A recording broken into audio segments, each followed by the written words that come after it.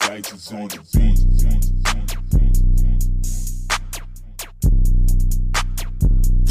Welcome to another episode of For the Culture Podcast, a soccer podcast for us, by us.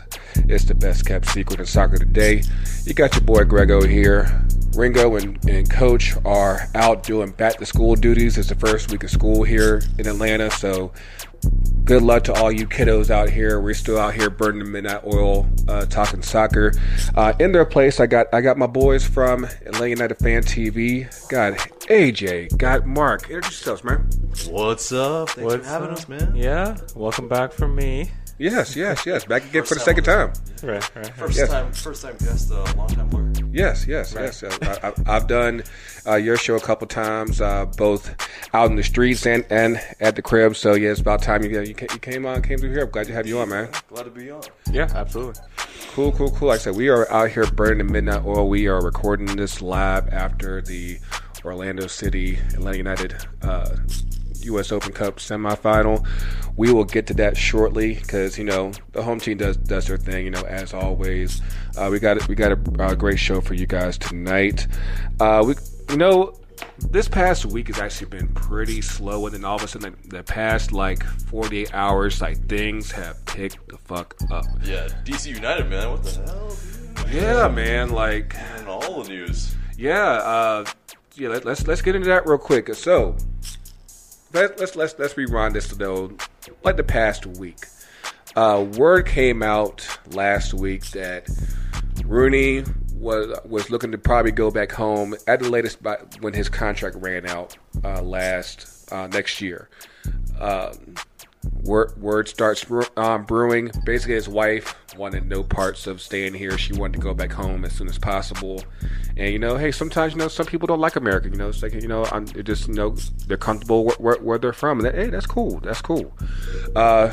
So over the weekend, word came out that they were looking into options as far as possibly becoming a manager back home in England. Of course, you're thinking, Rooney's 34. He's not that old. I'm older than him, man. Like Jesus, he's a baby. But player manager, it makes sense. He still gets to get a little bit of a run out. Right. But why? Because it came out today on Tuesday that he got hired with Derby County. I think they're still in the championship. They didn't get promotion, right? They're the perpetual championship. They came close because Lampard almost got them there last year, and they said, let's get another big name. Let's see if they can do it. So this year they're going with Rooney. Now, mind you, he's still going to play here in DC until finish up the season here. Yeah. Now let me get y'all's opinion on this. If you're going to manage a club, why would you keep playing elsewhere and not make that team your priority? Well, I think, for him, more because he's going to be a coach, so he's part of a setup, so he can learn a little bit, right? Yeah. I think that definitely helps him in his future prospects because, I don't think he has his badges yet. So which is another thing. I'm like, okay, you just what are we doing this for? Really? Yeah. No, because Derby have a coach. Obviously, they have a manager in place. Philip Koku, which he's actually a pretty good up and coming coach. So. Right. Yeah. So it's not like Rooney's taking on all of those duties. I think it's especially for him. It's a first coaching job, so it's a learning experience. I think. That's what he gets out of it, and he gets to keep playing. Because I think obviously he wants to keep playing. That's why he signed with DC. Mm-hmm. And it's just a matter of maybe other circumstances, like we mentioned, the family aren't working out like he would want. So then maybe Derby's another compromise where he gets to play, he gets to gain some coaching experience, he gets to go back to England. So I can understand from that perspective. Yeah, and he also hasn't lived outside of 20, 30-mile radius from his home in. That's wild, when you really think about it. Yeah, in England. So a huge departure going to DC, which is super hot. Right. Yeah. And ridiculous kind of climate difference there, and so I think it's understandable from his regard, but I think that early, without. Pretty much, he's been here over a year. Just in a year. Yeah, it will be like a year and a half. Yeah, when he finishes sees out this season. Mm-hmm. So. And then what happens? Like, like what if I think DC United's still in a good position to make the playoffs. So Sure. So they still. They made some big moves. Well, I mean, Yeah. Well, of course, they're already working on trying to replace him, like big time, like Right. One of your boys, AJ. But no, I think One of my that. boys. But Oh yeah, Mezidos. Yeah. That big whisper. That was a Soccer huge whisper. Insider. Right. Yeah. Yeah, more than a whisper, probably. Yeah, maybe like the Yin Yang twins. But nonetheless, I think Ozil. That doesn't make the most sense at the moment because I think he still has a part to play for Emery at Arsenal. Mm-hmm. But I guess things have to really go off the rails for us to make the move in January. I mean, if it actually is, he's still only 30. Yeah. So, But what if, let's say, for example, Arsenal picks up Dybala, or they pick up like another midfielder or They need attacking defense, midfielder? man. They need. yeah, we Sure. absolutely need something like a center back, a left back, Yeah. a right back for depth. Anyway, but For quality, man. and, Bellerin when he comes back, yes, absolutely. I think that Bellerin can't play all four positions. Exactly. And and I think we're making the strides to try to maybe make that happen. Upamecano is like a guy who's being linked with us, but in terms of I think the plausibility, I mean, we have 2 days before the window closes because which just blows my mind. I'm like, Yeah.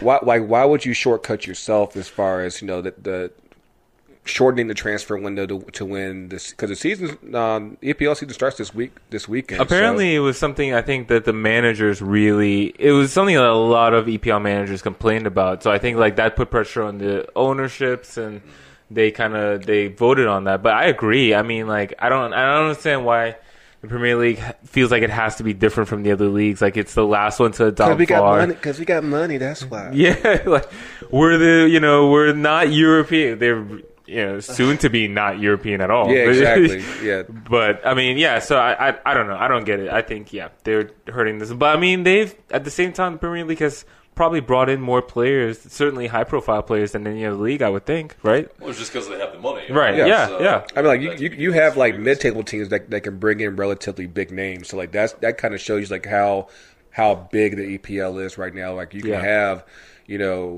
Moise Kean go to Everton. Yeah, like that's just very wild. ridiculous. Yeah, absolutely. And Wolves doing what they're doing. Yeah. And it's just like before Pepe signed with Arsenal, I mean, it pretty much was like we were less than some of the mid-table teams in terms of what we were doing. Like we hadn't made a signing more than about 60 million, and you have the likes of like Wolves and Everton making like big money moves. It's ridiculous. Yeah, man. But circling back to Rooney, like let me just get the button that one up. Do you think that between him and Koku this year, do you think that they can get over the hump and get promotion this year? No. They get close again, Yeah, get close again. That's what I think, because they did lose a couple players that helped them last season, which were Chelsea loanies, and I mean we still have to see how Koku and Rooney does. Because what happens if he shits the bed and it's like, okay, he, like, do you fire him? Like, okay, like he's part of Rooney's squad, so we got to get rid of Rooney too before he even gets there. Like, there's a lot of variables here. Just like this could really go wrong before he even gets there, and that's sure. Yeah. I mean, I think there's a lot of positives as well. I mean, you've seen what Rooney has done for DC United as well. He's pretty much revitalized that but he has, of course, he had to get there first. That's all the way in January. So a lot could happen between August and January to where by the time he gets there, he just trying to keep them like where they're at. Well, is that not unlike the situation that DC United were in when Rooney came in? It's going to be very interesting, I think. But I think Rooney still, I mean, he's got the goods to be able to. He's kind of shown that. I mean, Championship is a little bit higher of a level, slightly, maybe definitely more physical. But in terms of promotion, no, they're still going to. It's their 12th year in Championship. It's going to be the 13th. But I do like their kids. I'll say that much. But I think that I think they'll get back into the playoff again. But like having watched the playoffs last year, one, I wish we had that here. Of course, I could go all day about promotion relegation. We should have a show on that. but no, I think that especially once you get to Wembley, it's like it's such a crapshoot. It really comes down to luck and who's healthy, who's still healthy at that point. Because I think everyone thought that Lampard was going to get Derby up to the Premier League. Of course, it was still enough for him to get to Chelsea. Mm-hmm. So he still did a good enough job there. So I just think that between now and January when Rooney gets there, it's going to be very interesting to see how they do. Of course, for those of you who do follow the championship and do have a club, at that level, it's a very scrappy form of play. So it's a lot of good stuff to see. Of course, you can see it on ESPN Plus. If you had that, just $5 a month. Of course, you get that MLS Live. You get a lot of good soccer. Serial, yeah.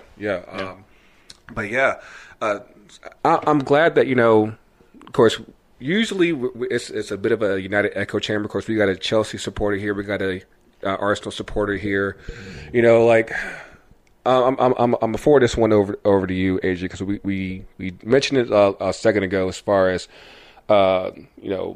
Arsenal needing help on the back line, but y'all have actually splashed some cash. Y'all got Nicolas Pepe. How's it feel to actually show that y'all got some money? Right? No, we all had our doubts when Josh Kroenke said that, you guys need to be excited, and we were all like, bullshit, man. Yeah. We ain't gonna do so. Our biggest move is gonna be what? Ceballos coming in. Oh, that's our big move. Okay, yeah. No, but yeah, he proved us wrong, and he at least saves face a little bit. The Kroenkes are okay for this transfer window. Yeah. So, Raul Sunelli and Edu, they've done some bits. Nicola Pepe, man, he's a player that was wanted by other clubs, other big clubs. Mm-hmm. Liverpool wanted him. I mean, for us to be on kind of the front foot and be assertive, make that move before anybody else really could move in. I mean, Napoli was in there a little bit, but I mean, other than that, yeah, Pepe. I mean, I'm gushing. Right? I am just savoring at the thoughts of Abba and Laka. That attack, I am just drooling. And especially you throw in a little bit of Ceballos, throw in a little bit of Ozil. I think our attack is fantastic. Yes, that back line still needs to be addressed. It's like the kind of Tata Martino kind of mindset almost. I think where we might win a lot of games 3-2 or lose them 2-3 because it's just going to be a lot of attacking. And if we and if we have to start Mustafi at any point, it is going to be which is looking diabolical. Koscielny got his move.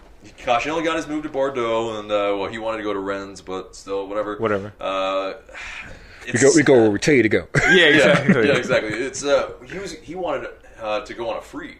He wanted us to cancel his contract, and for the captain to do that, to not go to preseason and travel with the team, it was such a terrible look. It was just at this point. I get it, but at the same time, I get it, but at the same time, it's I guess given his service to the club, you think that hey, do me this favor, just let me walk. It's nah, you still got some value, man. We can get you get a little bit of change out of you. That's a huge ask too, to ask to cancel the contract. What? Yeah, you just don't do that in terms of as a player, as a captain. Yeah, it's just kind of very. I've kind of, in one sense, written off a little bit of Koscielny because of that. Mm. I still appreciate all that he's done, but it has pissed me off to no end because, as our captainship has been this revolving door of people that are about to leave. So, in terms of that, it's can we find a damn captain that is actually gonna stay and be an example that is a shining example, circa the 2000s, where. We had so many guys that were just, that could have been the captainship. You had Titans. You had Henry and Bergkamp and Vieira. And it's it's ever since, I want to say, that blow up with William Gallas, it's everything's just been, I mean, that whole thing was just crazy to begin with. Him wearing the number 10 as a defender, it's weird. It's all weird to begin with. But, and Gallas, man, just, Curious name. So can we move on from that? But of course, like I said, we got Mark back, one of our resident. That's a signature, man. That's an inside joke, but no, of course, y'all haven't been able to do nothing, but since y'all still had the transfer ban, but right. You still have the second best American player in the world, Christian Pulisic on your squad. And I mean, his name's not Tyler Adams, so it is what it is. I actually agree with that, but fair enough. but no, like he's actually had a pretty good start in preseason with Chelsea. Like, tell us about that. Yeah. He's he had that appearance against no, it wasn't Monken. It was Salzburg. Yeah. Salzburg, where he scored twice. Yeah. No, I think he's come on. Pretty decently. I think it's a combination of tempering expectations to a degree, but I think it's actually set up. Things are set up for him to succeed because he's going to play. Like, most importantly, he's more than likely going to play in a favored position. I guess he's going to start on the left wing. Yeah, that's like, yeah. Yeah, and so, I mean, because Hudson-Odoi is still recovering. He's probably the most creative player in the lineup right now. So I think I'm glad he's getting his opportunity. And then what's happening at Chelsea overall is, I guess you could say it's a new era. Yeah, we talked about it last week. It's a kind of gentler Chelsea. They're trying to calm down on the offensive behavior. In the stands. Right, so, right. Well, anytime you don't have Diogo Costa anymore, that's a good start. No, but yeah, I mean, yeah. So like hiring Lampard, a manager with yes, he's a big name, but he only has 1 year of experience under his belt. I think that the sense I get from the fan base, and like I'm just.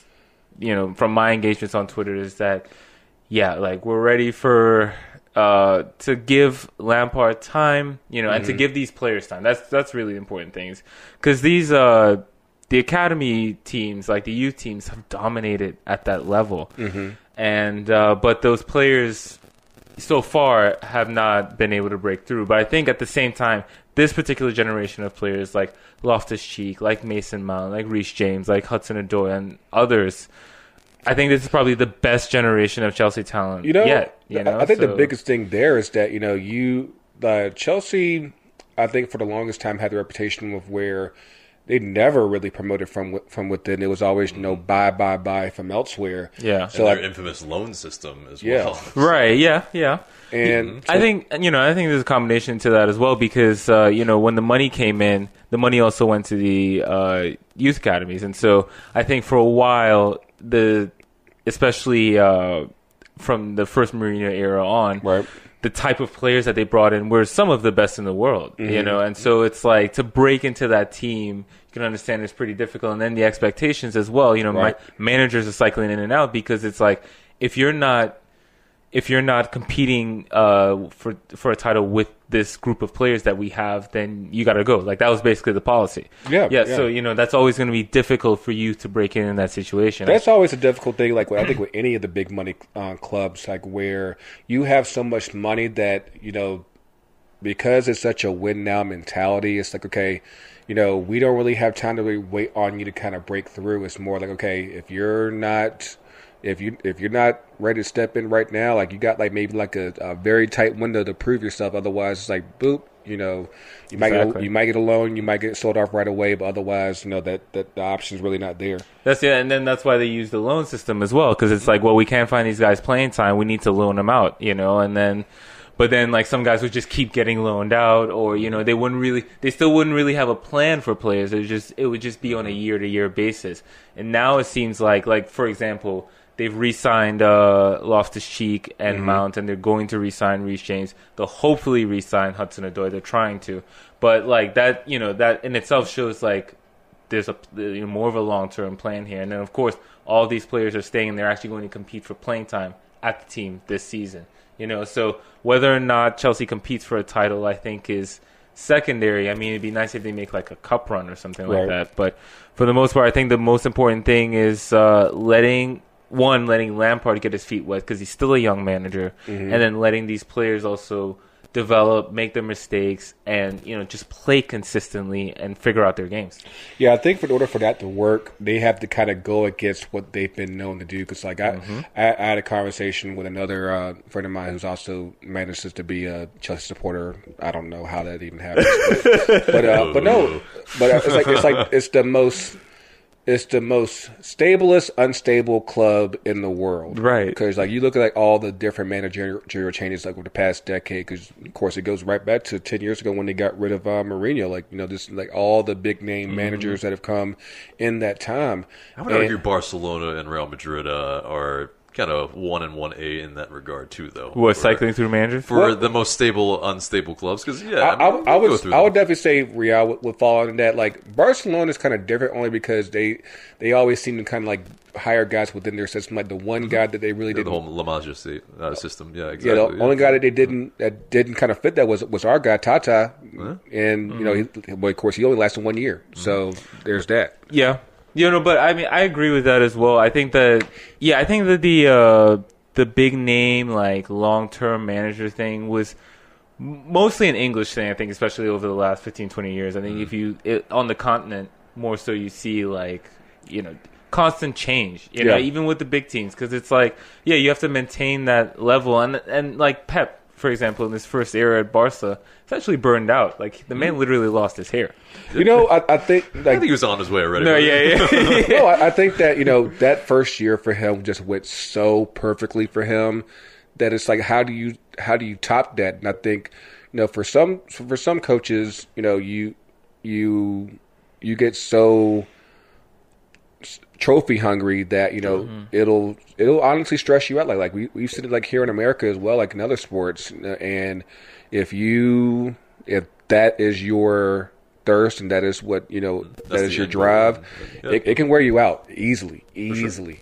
Sure. But I think that, like I said, I personally I would love to see Lampard actually at least get time there. Yeah. Because I think that, especially, as you're talking about bringing in, a guy who served the club as a player for such a long time, or it's only a matter of time before they figure out a way to bring Terry back up in there either as president or coach. Right, yeah, Drogba. Yeah. Bring the whole, because they brought in my guy Makelele in as a coach. I just heard about that this week as well. Right. So and then Czech has a director role. Yeah, or something like that. Yeah. But and that doesn't always work. No, in terms of bringing the old guard back to kind of relive the glory days and bring in the new guard. You have to have the structure for that because like a team like Bayern, they do that stuff like clockwork, but not every club is built like that. You really have to have the structure to be okay. We're building our guys to really serve the club long term, but well beyond their playing days. Yeah. And if you don't have that, it's okay. Do these guys really know how to really, run a club, or are they just, are they just names, because the fans like them? Right. Because what is the club ethos of Chelsea? How is Lampard going to play? Do you have an inkling of what's happening? Other than, I think he's going to play with a standard 4-2-3-1 or 4-3-3 shape. That could be attacking or really right. Exactly. I think he's going to be flexible. That's the thing. I think when people hear the term pragmatic, they think defensive, but at its basis, pragmatism is flexibility. And I think that Lampard his teams will always be tactically flexible because I think he's had a lot of managers. Yeah. And so but he's also, as a result, he's had a lot of influences. He's played in kind of different systems and different roles. So I think that, and I think he will have seen the value, especially if how Mourinho approached it, but also guys like Ancelotti, for example. So I think that, because the thing is, when you're a team of a certain caliber, right? And you're the better team going into a game. A lot of times that dictates how the game is going to play out. Whereas what the other team gives up in terms of possession or territory or whatever. So I think that Chelsea will have to be on the front foot, and I think that they'll press somewhat, But I mean, I wouldn't be surprised to see Chelsea fall back in certain situations too. You know what I mean? Because again, like Lampard did that so many times when they needed to. So I think that he'll be pretty flexible. Cool. Well, before we go on break, of course, I would be remiss if I didn't talk about my Euro team, Man United. Of course, we splashed some major quid for Harry Maguire from Leicester, £80 million. You know, I mean, we needed it. I'll say that much. You guys are probably just outbidding yourselves. But. Yeah, like that thing trips me up like you won't believe, because like we spent on Wan-Bissaka, you know, a record for a fullback, and then you do it again for a center back, a record for a center back. And granted, you know, we do need help on the back line. Like I think that goes without saying. I just think that, you know, one, like, in what world is Harry Maguire £80 million? Like, that's just in 2019 in the Premier League. It's very baffling for sure. I mean, is Ed Woodward really? Is he the guy that you know, gets you guys back to glory? Or man, listen, I don't think we never did hire a director of football. So it's like, you know, it's one of those things where it's like, okay, you know, we keep hearing about it. It hasn't happened yet. We're still making moves, which, you know, it's all right. You know, like I will say, like we've had a solid preseason. You know, we toured the U.S. and, you know, had a pretty solid tour. You know, and I think that Ole Gunnar has done a really good job as far as, you know, like trying to break in young kids, Daniel James, Mason Greenwood.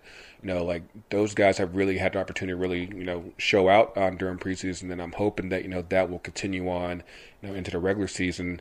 But yeah, I think that, you know, £80 million, like there's like the fact that Leicester, you know, really just put that type of flex on Man United to say, like, hey, you're going to pay us $80 million, and then on top of that, they pretty much blew up the Lukaku deal. You know, we were just about this close to send him over to Juventus, and we're going to get both Paul Dybala and Mario Mandzukic. I was like, are we sure we're making the right move? Because like, if Lukaku's worth that, like players of that caliber, I'm like, yeah, you might want to just think again. Like we need to think about are we making the right move? Because, like, granted, Lukaku's still like 25. Like, dude. Yeah. But yeah, I mean, he has his limitations. I think, you know, he is in his prime, but I think we know that he's a finished product in terms of what he can do. I think for, you know, an aging Mandzukic and then Paulo Dybala that had a down year, I guess Juve are maybe selling low on both of them and trying to get someone that's maybe in his prime that's a known quantity, because you know what you're going to get with Lukaku. I mean, and maybe you can make the argument that, like, he's pretty talented and things didn't work out in Man U for one reason or another. Maybe you feel like you can still work with him and his, let's say, improve his touch a little bit, or maybe you feel like he'll be better in a different league. I mean, I don't know. Honestly, I just think the biggest thing there is just that I think there's political pressure to play Rashford, given that he's the homegrown product and he's the big name, and which I understand. Like, you know, he's a United product, so, and, you know, you want to have like your homegrown guys, you know, get in it, especially if they're actually doing well. And that's why I think like guys like Greenwood and James are going to, you know, get the opportunity to play. And it just so happens, you know, he's likely the odd man in that situation. But we're still beating all this on Sunday, just so you know. And don't know about that. You know, I'm pretty positive we got that. You know, and you know, we'll see what's up there. But we're gonna take a quick break. You know, on the flip side, we'll talk about the home team and talk about Man United Fan TV and their meetup with Arsenal Fan TV. And you know, so we'll be right back. We'll pay some bills. We'll be right back. And we are back. Thanks for Anchor for paying our bills. We appreciate it. Keep the lights on and all that stuff, man. Like we said last week, make sure that you share the podcast, with all your friends, your homies, your bays, your booze, all that stuff. So, but yeah, man. So, of course, for those who are familiar with Atlanta Fan TV, or those who aren't, tell us about like your format and like how that works. The format, yeah. So basically, we are a fan channel that gives a voice for the fans, a platform for them to speak their thoughts and their opinions every single match. And basically, in terms of the ethos, that's that. But what we are trying to achieve is kind of bring a little bit more production value to it as well. And on the video side, bring you something to really chew on and enjoy. But, we do podcasts, we do fan cams, which are the post-match reactions that are immediately, like, raw and, like, just very visceral after a match at, away or at home. And, we also do some kind of, we do some FIFA stuff with some players. We also do some special type of projects as well. So, we're just trying to make good content, really. So, yeah. That's what was the inspiration behind the channel? Yeah, I think, it's the whole European setup of fan channels. I mean, obviously AFTV is one inspiration, but Redmond TV and the Red Devils and, all that definitely is something that I want to bring here to America, essentially, to make sure that, the fans, they have their voice heard if, they really have an issue with something, or they just want to gush about, the team and whatnot, but don't feel like they have a forum. And, I think in terms of not only those fan channels, but it's, kind of a lot of what's out there in terms of new media, not only the vlogs, but not only like some of what Copa 90s have done, but unfortunately have let go of with... budget cuts. Yeah. But, so really, add a little bit of that fun as well as the fan experience as well on top of that. Yeah. A few weeks ago, I think like the Worlds Collide. You had the guys from AFTV, Robbie Earl, Robbie Lau, and Troops came down here. Tell us about that. Yeah. So. Our buddy Devin and Jay, they went up to the ICC in Charlotte, and we had already been kind of talking with AFTV and Ultimate Football Fan, and basically they just went and picked up Robbie and Troops, and they brought them down to Atlanta, gave them a place to stay and whatnot. Big shout out to them for bringing them down, and then we got to collab a little bit with Robbie, with Troops, talk with them. They came on the fan cams, which was awesome, and it was I think huge for the worlds colliding in America for sure, and England in terms of like kind of melding that. I think is super cool because I think they see the kind of potential and future of MLS as well, and I think they have a part to play in maybe the growth of MLS. I think. Especially fan channels, I think, as well. Because, they're at the forefront. It's hard to compete, though, with European clubs, not only on just, the transfer fees, but in terms of fans. I mean, they, Arsenal alone, I think on Facebook have like 40 million likes. Yeah. And conversely, Atlanta United... It's like, I think somewhere, last time I checked, somewhere in the 300,000, which is that's a massive disparity. So in terms of that... and that's saying a lot because I think United's actually like one of the most followed on as far as MLS goes. Indeed. Right. Yeah, and so that's the hurdle, but I think that's where Europe can really, I think, see the potential, though, of MLS, and that there are a lot of fans. And I think, it's the, of course, kind of common... thing of being able to speak English. Yeah. So that's where it's like, oh, okay, well, I can kind of get into this game. I'll have an American team, okay. And I think that's where it can play in. Like, Atlanta United are one of the most ambitious teams probably in the world right now. Yep. So in terms of that, that's where we can all kind of ride that wave together. And as they say, the rising tide raises all ships, and let's make it happen. Yeah. Speaking of that, like the past week, there's been a lot of buzz back out in L.A. Trying to the buzz is always like the past year or so has been all about LAFC, but of course you had pretty much the kings of the mountain of LA Galaxy said we still got some money, we can still put some flex on it. They've been chasing Christian Pavone from Boca Juniors, basically going back and forth as far as trying to get him brought over on. I've heard first it was a permanent deal. Now I heard it's probably going to be a loan at least to start, and then a loan for this year, and then the transfer fee would then go to $25 million, which would by far be a transfer record for MLS.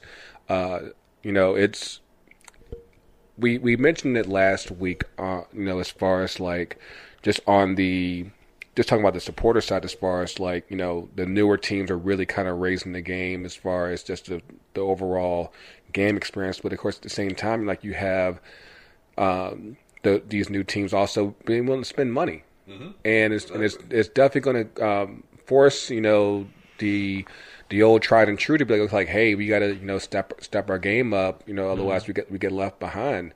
And I think that you're going to see the old Giants hey, we still got this here. Right. No, it's true. Yeah, I mean, in terms of that, I think Atlanta United showed maybe where to shop for sure. And so, yeah, I think LA Galaxy with that, that loan deal, it is kind of still they have that fourth DP problem, and so I see that solves it maybe with the loan. But either way, I think LA Galaxy, they don't really need more attack. Maybe they need maybe a more complete team, but they're still diabolical in the back. And so it's just, they might be, learning where to find the attractive options to bring in. But, yeah, they're still, I think, a shambles at a few number of places. So, I think they need to work on a lot more than just Christian Pavone. Yeah, it's amazing to me, obviously you have the attraction value of signing a big name attacker, from Europe or from South America, but at the same time, defense always seems to get neglected, and it's I get goal sales tickets, I get that, but at the same time, if you actually want to win, you actually need at least some type of competent defense, and if you're just spending uncontrollably on attack, it's going to come a point in time, especially if you actually want to win championships, where you're going to need some defense. What's funny is I think last season, it had to be because Ashley Cole was here. Last season, LA Galaxy had the most expensive backline in MLS. I think it might have been in MLS history. Yeah. But, and they ship goals for fun. You know what I mean? It's the MLS is an interesting league for sure. I think that most teams invest in their attack, and there is the case, the issue of limited allocations and needing to be smart with how you build your roster. And most teams opt for one or two strong attacking players and then kind of figuring it out for them. I mean, Cincinnati spent a decent amount of allocation money, and they're on their third coach now on defenders. Man. Even if you try for a defense big, or try to go big on defense, it seems like not always doesn't work out that way. Yeah, no, for sure. I think FC Cincinnati, they kind of did it the route that you really don't advise a team to do it. They went cheap on the attack. Got a ridiculous number of draft picks.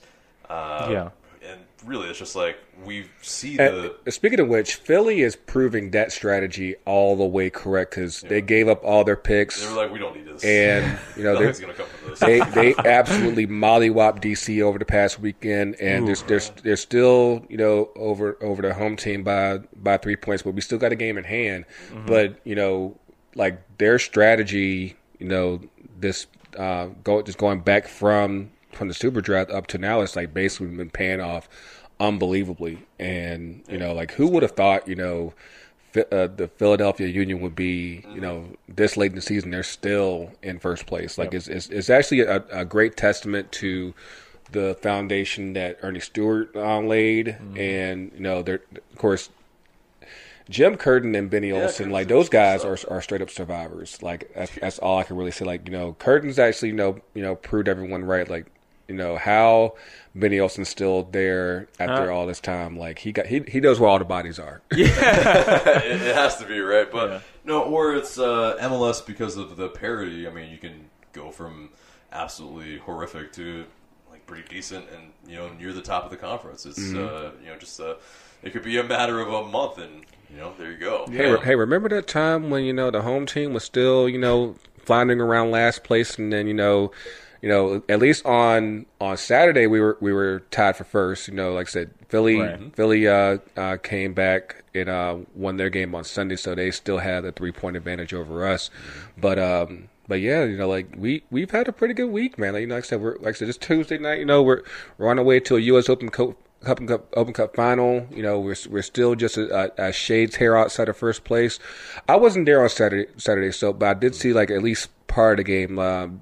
Like first, the fact that we finally had Barco, Joseph, and PT all on the field, all at the same time. Yeah. It's like all the moons came together, said, "Hey, we are finally all here as one."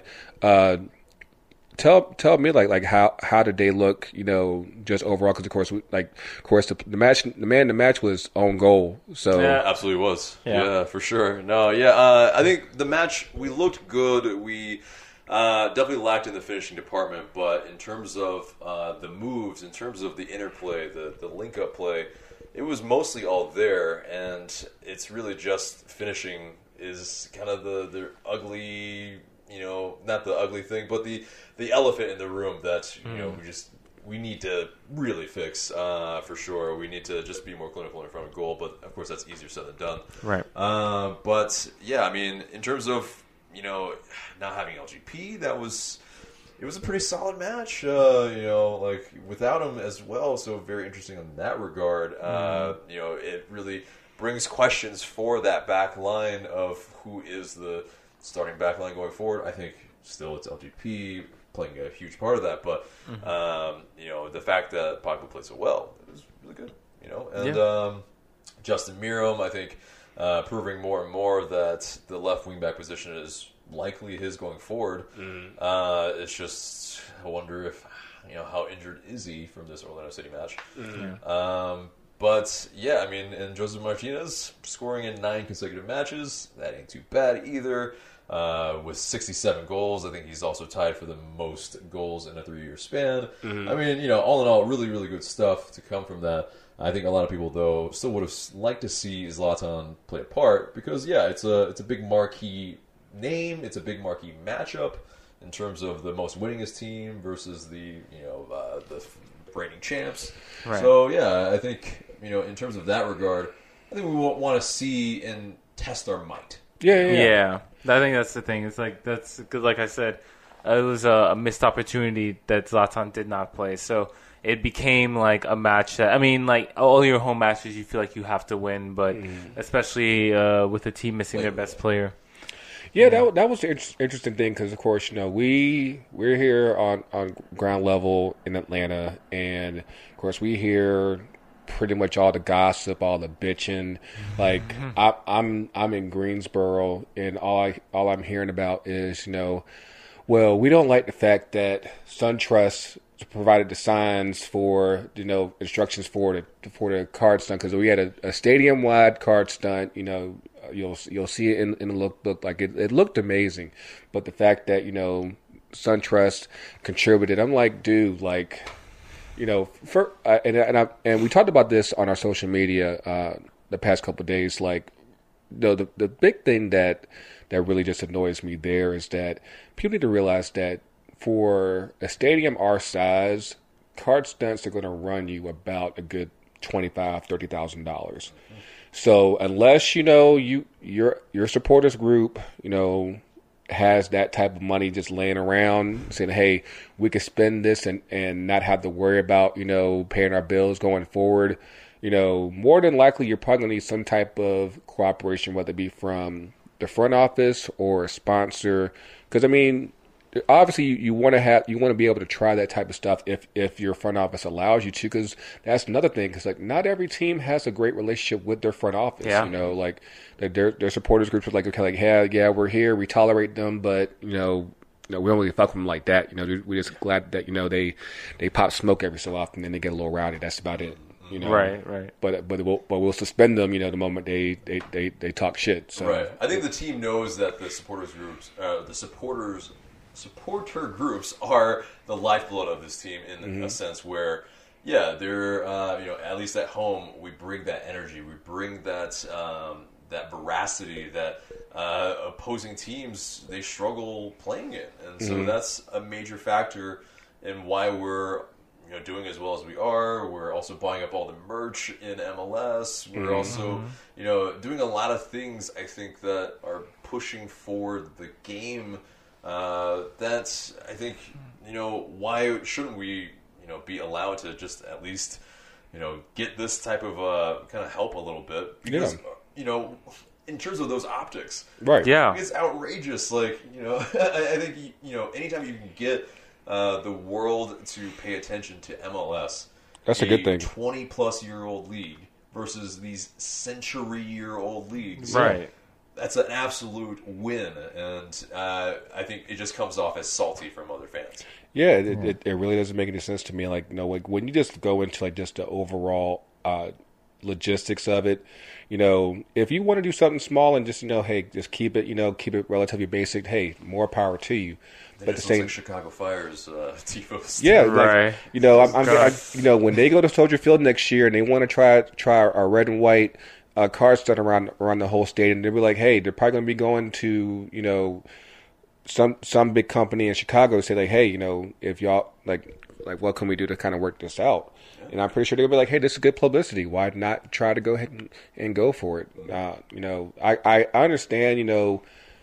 It's somewhat of a slippery slope just because, you don't want to obviously come off, too corporate. But at the same time, if it's an occasional thing to where you could have something that will bring eyes to your product and to your team, fuck it. It's a no-brainer.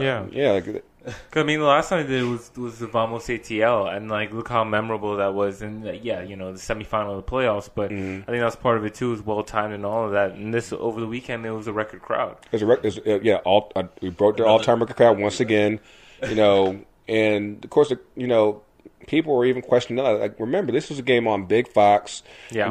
Had Ibra played, you would have all the optics.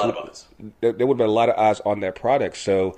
I think that people sometimes, miss the forest amongst the trees and everything, and just like, the platform is there for that type of tifo card stunt to go about, whether it's, here in Atlanta, LAFC, Red Bulls, Miami, when they start playing, like, if you have the opportunity to go big, fuck it, Yeah. Like go ahead, because at the end of the day, you're expressing your passion for your club. You're expressing, what your culture is all about. Of course, that's obviously what we try to do with this show. It just doesn't make any sense to me. Like, why would you complain over that? Like I said, I get the risk, but at the same time, the payoff line mentality. I feel like the payoff is worth it. Other fans. Yeah. Did y'all watch the All-Star game? We did. I did. No, I did not. Don't worry. Nobody else did either. No, exactly. They were one of the lowest rated, right? Yeah. Oh wow. Yeah, like I've heard a lot of different views there as far as like because of that we should get rid of the All-Star game. Like, first of all, I feel like. They had a lot of things working against itself. One being as yeah. Well, that the schedule, because you basically just like kind of like scrunch it up in between, where there's still fixtures. It's not really even a break. Yeah. You're basically it's just like a regular match week. Like, you just happen to just play 30 minutes and the skills challenge was pretty cool. But like I said, like you're trying to, just kind of rush right through it, and you're not really giving the game and the event the type of attention that it probably should deserve if you want to actually make it a showcase event for the league. Yeah, and I think that they should go full All-Star game format with it. Like, yeah, I understand why they started playing the European teams and so on, but then like that in itself really doesn't make sense in terms of matchup, in terms of optics, because here you have these European teams who are actual teams, and they are in their preseason. Right. So it's like. That I think that caps it puts a limit on how good that game could be. Now, like an East versus West, or like however you decide, like other leagues are starting to do like the All-Star draft, and captains and stuff like that. Like, and I think at this point with how many teams there are on MLS, and that's growing, and every team is starting to bring in one or two quality players. I think you could have two full teams, two like 15-man squads, let's say. Yeah. And just make it relevant to the league. I just think like these other teams that have nothing to do with the league, I actually think that like takes away from the whole all-star factor to it, Especially when you think about the fact that, basically it turns into, okay, half the team is all DPs. And, granted, they're the big names and everything, but is it really kind of showcasing, like, what type of quality that the league has, because not everyone went to Europe, and a lot of people were developed here in MLS. And, I actually brought up a point on the socials last week. Like, you have one thing that isn't factored in quite enough, because I think part of it is because free agency is so limited here, but you're not able to really use like your all-star selections as any type of leverage when you want to go in for a new contract, because, if you are down there on a, like you could be having a great season, but, you get skipped over for Carlos Vela, and it's like, okay, that kind of takes away from your market value, whether it be for a new contract here or for, going moving on to another club elsewhere. Yeah. And or the point that you made, Mark, actually makes a shit ton of sense as far as, being able to showcase what the league has. Because all things said, like none of the other sports actually have a East-West format. Like it's all like either, AFC, NFC, which is bi-coastal, or in the NBA and NHL's case, they're moving to kind of a fantasy draft type of setup. And so I think in that regards, that would probably be like the route I would go if we did change it. I think the issue with the Euro club setup is that there's a finite number of big name clubs, and how many times are you going to play Man United? How many times can you play Bayern? How many times can you play Juventus? Before it's like, okay, we already played them 5 years ago. We got to figure out, is Everton going to be all right?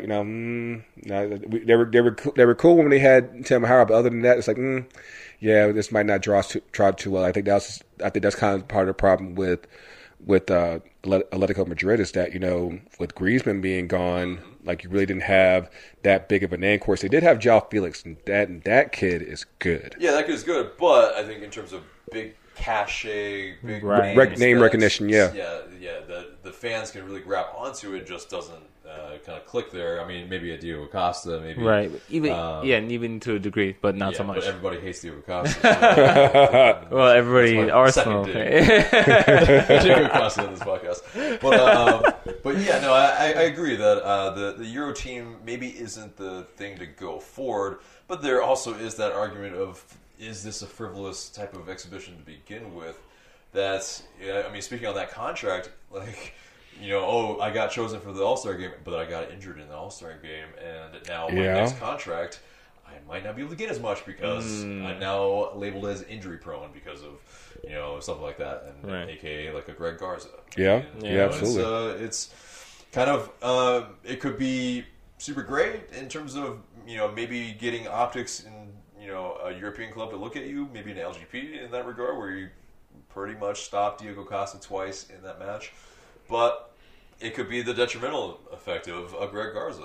So it's right now, I think it needs a lot of kind of reformation, something to make it more attractive if you really want to do that going forward. Because I mean, it's just we're American League, so we want to have an All-Star game, right? But, I mean, it's a great opportunity to promote the league, but I think I definitely think that you need to put the league in a position where you're showcasing it in a way that does show, one, the value, two, the diversity of what the league has to offer. And I think that under the current format, you basically just kind of limited to, okay, here's our big names, and the big names and the Americans. That's it. That's really it. Yeah, mostly too. Yeah, no, it's true. Yeah. Yeah, I mean, and then plus, most of the guys that have the big names, they get a run out of like 20 minutes. Right. Yeah, like I think everyone was kind of like on a finite like 20, 30 minutes. Okay, you're okay, next. Yeah, right. Cycle through a lot. I mean, I guess they try to make it more interesting with the mic'd up type of thing. The fact that Walker Zimmerman went through like most of that game mic'd up, and like, mind you, you're trying to have a full conversation with the commentators, make a tackle, and at the same time you're trying to make a tackle. You're trying to make sure all the assignments are covered. Yeah. And it's like that. Like, I was honestly impressed by that. I was like, that's actually pretty. And actually, cool. I think probably was a good thing for at least Guzan and Zimmerman, because they actually can hear each other. And that's actually like kind of a fun thing. Is like you kind of have like the agent on the inside type of deal where it's like, you can actually hear and just whisper to him pretty much. And, Right. Do what you want. Yeah. Right? Yeah. But other than that, I mean, it's the game was very much kind of a slog, and it was unfair for Atletico Madrid to bring on, like, it was just like 8 dudes that are part of their actual starting 11 Right. at the latter part of the match. Yeah. It was just like, at that point, of course, they're up 1-0. Yeah, they have the game. It's just not going to be all that interesting. It's like, okay, let's just make sure we get them some run. Let's give them an appearance fee, and make sure they show up. And it's like, smoke them at the end of the game. But it's the All-Star game definitely needs some type of work. Like, if you're going to keep it, you got to figure out something to where, like I said, like it's mutually beneficial for the league, the players, and the fans. Because obviously, I think it's an event that you want to bring everyone together and bring eyes on that product. And I think part of that, what I actually would say, would be not putting on FS1, because FS1 doesn't bring a lot of eyes to their product. True. But I do think that you have to be careful about like what teams that you are inviting in, if they're and give that event time to actually be promoted to where people will want to watch that. So But man, it's been. Let's get into some questions before we wrap up here. I just want to add that Orlando takes another L then because of that. Oh, that's why we didn't even get to the game. But in terms of the All-Star game too. Of course, we would lose in Orlando. Like that's just what they're used to doing. Do. Yeah, and of course, like I said, we saw the home team handle things without Joseph. In Orlando, so we reach our first U.S. Open Cup final, on a Tuesday. Woo! Exactly. But let's get to that real quick before we get into the Q&A. What were y'all's thoughts? Like, one thing that I've been trying to figure out for the longest time, like I've been noticing like for the past month. Why is it that Atlanta United always puts up like the wrong formation, and when they put out their starting 11 lineups on social media, like we end up never running that 4-3, 4-3-3, 4-3, and it's usually a 3-5-2. Yeah, I mean, I think during our best stretch last year, we had that type of action where we were putting out a 4-3-3 and we played 3-5-2, and I think maybe the digital team is in on it a little bit. Maybe they're having some fun. At this point, they're trolling. I'm like, that's not what we're... It's never, and like just Miram up top. Yeah, exactly. It just, of course, he's not. But because we're playing wing backs, we're definitely not going to, play Gressel at right back if we have to. I mean, Right. he could play everywhere. I mean, he's played everywhere else. So only position he hadn't played is keeper. That's pretty much it. Yeah, almost pretty much. I mean, Yeah. and center back maybe, yeah. But Yeah. and I think in terms of like lineup wise, like we mentioned in the fan cams, yeah. I mean, why even bother with the shape? Just put the names down, like 1 1 1 1 1 all the way down, and just be done with it. But I mean, I You don't guess, really mess with people like hold up, what's this? What's this shape? It just all stacked behind each other. right? Yeah, and it's, everybody ends up gifting the bold strategy cotton thing. Right. Yeah, and I think in terms of that, I mean, the lineup I think really worked as well. Yeah. I mean, in terms of the performance, you saw like a really, as he's been a resurgent Justin Meram, who's out to prove something, who really wants to get one over Orlando City, and he definitely did here, at least in terms of being on the winning side. Yep. But he put in a good performance as well. And I think the perplexing thing still for me is Barco at the 60-minute mark. Well, he didn't make it that far. Yeah, it was 48. 49. That's 49th, right. That's right. yeah. And for Carlton to come on, right? And so, and we found out after the match that Which I'm somewhat glad that Carlton got a chance to play because I mean, of course, you and I go back on that one, going back to last year as far as him getting the opportunity to play. Of course, he's definitely fallen down and come back up and fallen down a couple times in that time.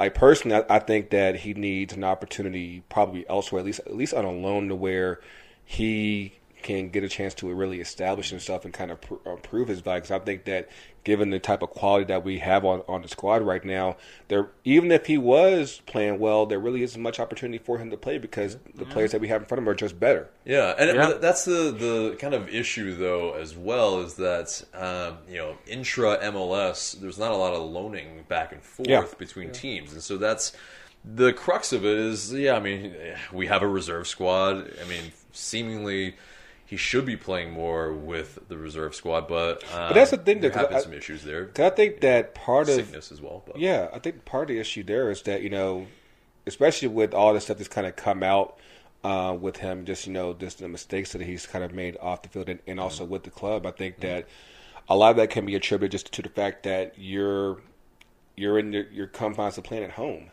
Sure, yeah, and it's like you hanging out with his friends, Right, yeah. You're hanging out with the same crew. Sure. You get to at least be close to home, if not still living at home. Yeah, Right. essentially. But I still think though Andrew Carlton has the talent. He absolutely is a guy that has shown it not only on the whatever teens levels at 17s World Cups and stuff like that. I think it is a difference in the level of USL and the players that he's playing with because there's a lot of academy players that are coming in. There's a lot of guys that maybe don't have the end product of our MLS players. And so when you saw him last year playing against DC United and he put in a great cross, didn't get credited for the cross, but still nonetheless Joseph was able to finish it. Right. But he put in a good ball. He beat a Lucho Acosta on the dribble. I mean, he has the glimpses of it. It's just really the consistency now and showing that he's a professional. A reliable player. Yeah, absolutely. Because I look back, like we've talked about it on previous episodes, like the fact that we have Brek Shea on the squad, and there's a lot of similarities between him and Carlton. I think that Brek Shea was kind of like a case example of a guy who played at home, of course he managed to do well at home, but at the same time he kind of plateaued. And I think that Carlton's kind of in the same position where you're playing at home, granted it's a different dynamic here where you actually have better players in front of you, but I think that he's still comfortable to where it's like, hey, I can still coast because I'm big shit at home. I think that kind of like how Lagos Kunga, for example, like he got low. 901 rather. And like he's done pretty well out in Memphis, and I think that just having the opportunity to get away from home and kind of just focus on the game has done pretty well for him. I think that Carlton would probably benefit from a similar situation, whether it be Memphis, Birmingham, anywhere beyond the comfy confines of the A. But yeah, I just going back to the game, I think that the fact that we were able to survive without Joseph, because I mean, everyone's all like every big team has obviously their big name, where it's like okay, if we lose this guy, we might have to kind of put all hands on deck. Right. And it was you still had that, but at the same time, it was a comfortable win, because for one, Orlando shot themselves in the foot with ungodly awful finishing. Yes. Yeah, I mean, Dwyer, as Mark has been saying, Atlanta legend. Yeah, exactly. And Kleshton also, McClellan rather, and so those guys.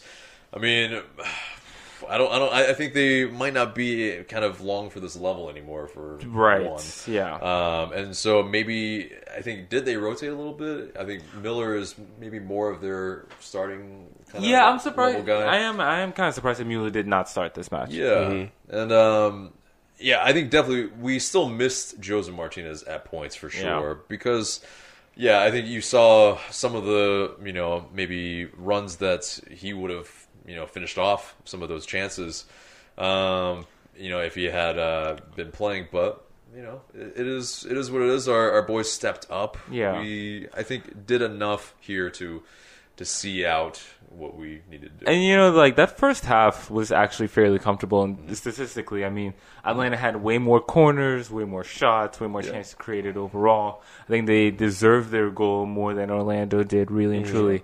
Orlando had their opportunity, sure, and then second half, we came out, approached it a little differently. Of course, that sub again, the beginning half was changed it a little bit, but not to say. I mean, Carlton did well. Yeah, he did well. Yeah. And for the most part, other than the question chance in the second half, it was relatively easy. Yeah, it was fairly comfortable. Yeah, it got the cementing goal. Finally. Yeah, Hyman got his first goal for Atlanta.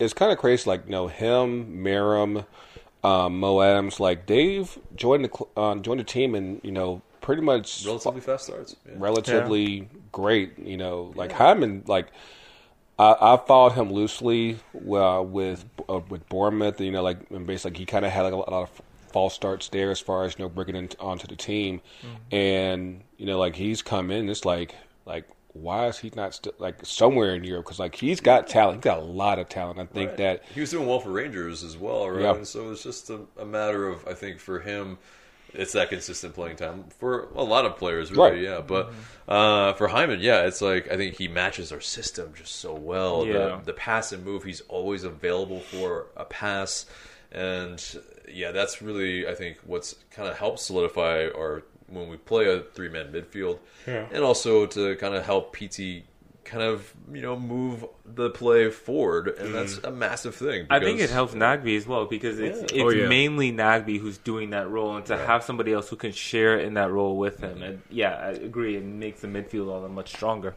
Yes, and of course we would be remiss if we just forgot the sequel of the Remedi Shimmy.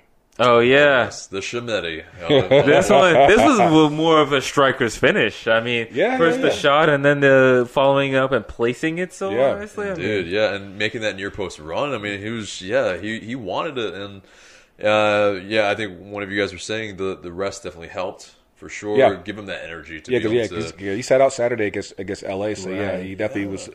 He was a force. Yeah, and then maybe the Delta Goals event maybe helped him too. Maybe a little bit of that confidence. That was a fun event. I've heard a lot about that event. There was an event here in Atlanta at the Benz Delta Travel Goals. Yeah. Yes, and Delta Travel Goals, and basically they had this big.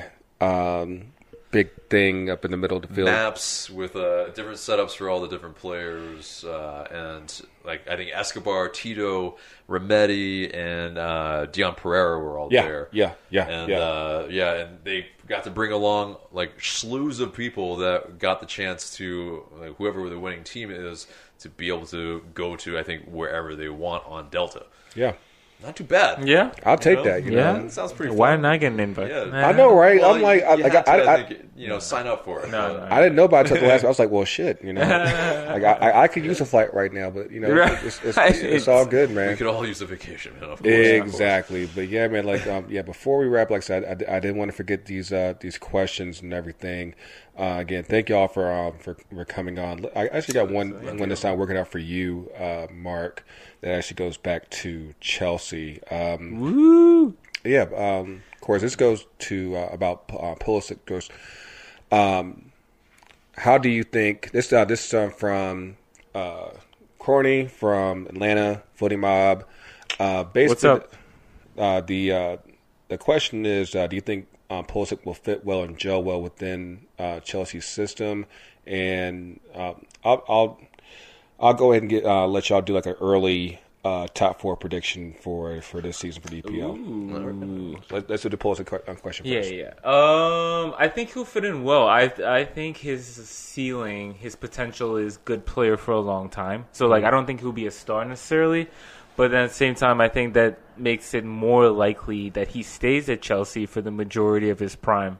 Okay. If not his entire prime. And I think what encourages, what gives me the most confidence in his ability to do well in the Premier League is his dribbling.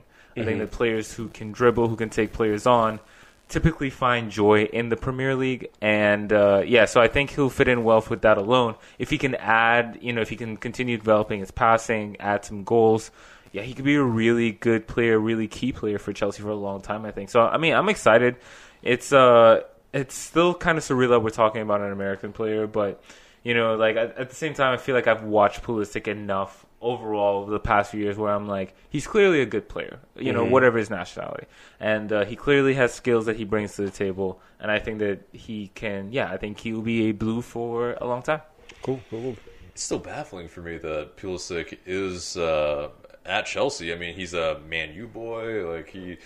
it's interesting that he would have accepted that move, but I understand maybe from a financial standpoint, it's like, okay, right. Of course I'm going to. Plus, when someone gives you, like, are you really going to turn down Chelsea because you're like, I'm going to hold out to see if another English club is going to. I mean, I don't know. I think most players would take their first big move, like, when it comes. Yeah, but he also was at a really, really good club at Borussia Dortmund. Not playing though. Yeah, not playing well, which is wild. Was it because of the kind of proposed move that was already before? See, some people suggested that. My thing, I think it had more to do with Jadon Sancho coming on playing well, but also like Dortmund has been in this situation before. I mean, like, but okay, no, like Schürrle was playing over Pulisic, and surely they want a young guy to keep developing over a guy that's pretty much nearing the end of his career. They groom guys very fast. I think that's the thing there is that like once you're ready to go, it's like, hey, we're going to get you out as soon as possible. We're going to cash in and make it work. So makes sense in that regard. But I don't understand why. Like, I don't think it would make sense for them to not play Pulisic, whether or not a deal was in place, and a deal was in place from January, right? Yeah. So but at that point, like, his future is decided. You know what I mean? So I think that there is no controversy there. So it should be like, I don't know. I think to limit his minutes so that he doesn't get injured for one. All that type of stuff. I think it all plays a part probably at the end of the day. But. Sure. I mean, he came on at the end of the season too. He had some nice moments for Dortmund and. He finished strong there. Like, he definitely he had a really strong finish there. Yeah. And of course, luckily, like he had a solid gold cup. So I think that right now, like, he's probably arguably within the best form of his career right now. I think it's very easy to say right now, and just the fact that they've already shown that they're going to give him an opportunity to play. And I think his price tag alone warrants that they're going to give him the opportunity to kind of hang himself. Like, whether exactly. If you can play, you can play. If not, we'll figure it out eventually. So, Right. there's that. Phil from Chicago. Oh, we're gonna get the top four. Oh yeah, top four. Oh yeah. Okay, all right. I'll go. All right. So yeah, I think my heart and my mind say different things. I'm sorry to the Liverpool fans out there, but yeah, I want Man City to pretty much win again if they can, because it is one of those things. Like, I know that Arsenal are not going to win the league, of course. My heart says, okay, let's win the league. Maybe. Yeah. But my mind says one of Man City or Liverpool are going to win it. I don't want Liverpool to break that duck or whatever it is. Right. They're not going to, and so for me, I'm okay with the kind of conglomerate or the country owning a team winning the thing, because it's like you have that asterisk next to their team and all the winnings that they have anyway. So Right. It's like, okay. Well, cool. Yeah. Yeah, Liverpool, I think, is second. I think Man City, they just have so much depth that I think they can pull it off anyway. So Yeah. that's the annoying part, is just how much money they spend and how many different starting 11s that they have already. Yeah. They have like 3 starting 11s on their team. It's ridiculous. Yeah, that's an all-star team and an all-star team. Yeah. Yeah. Third, I'm going to go on a limb here and say Arsenal. I can't, in the room where Hey, a Chelsea fan, a Man U fan, and Spurs are fucking well not going to finish above Arsenal. So, yeah, Even though they Arsenal did third. already. Yeah, and I'll have Spurs fourth. And unfortunately, I'm sorry, Grego, but Chelsea is fifth and Man U is sixth. Oh God. what you got? I give you a Mark? little bonus. Sorry, it was a top 4, but Yeah, I give you yeah. a little bonus. What you got? Yeah, top 2 definitely the same. City, Pool. I think that Tottenham were, it pains me to say, kind of impressive with what they did last season, not bringing in anybody and making it. And they had injuries to deal with, I believe. Right. And even Eriksen, according to some people, maybe wasn't at his best. Nope. But they Might be heading to United, so you never know. yeah.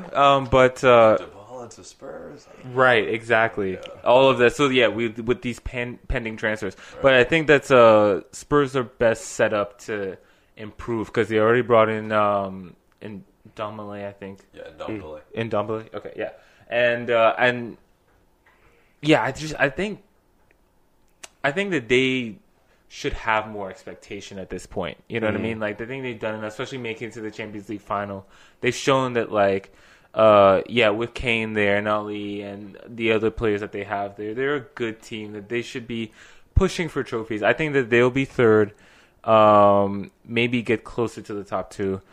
Fourth, I don't know. I don't know. He doesn't want to Because say it it. is tight between all of them. Yeah, It and really it's not just Arsenal, Chelsea, Man U, in my opinion. Like, looking at the business that Wolves have done and Everton have done, and to a degree last year, see how they replaced Maguire.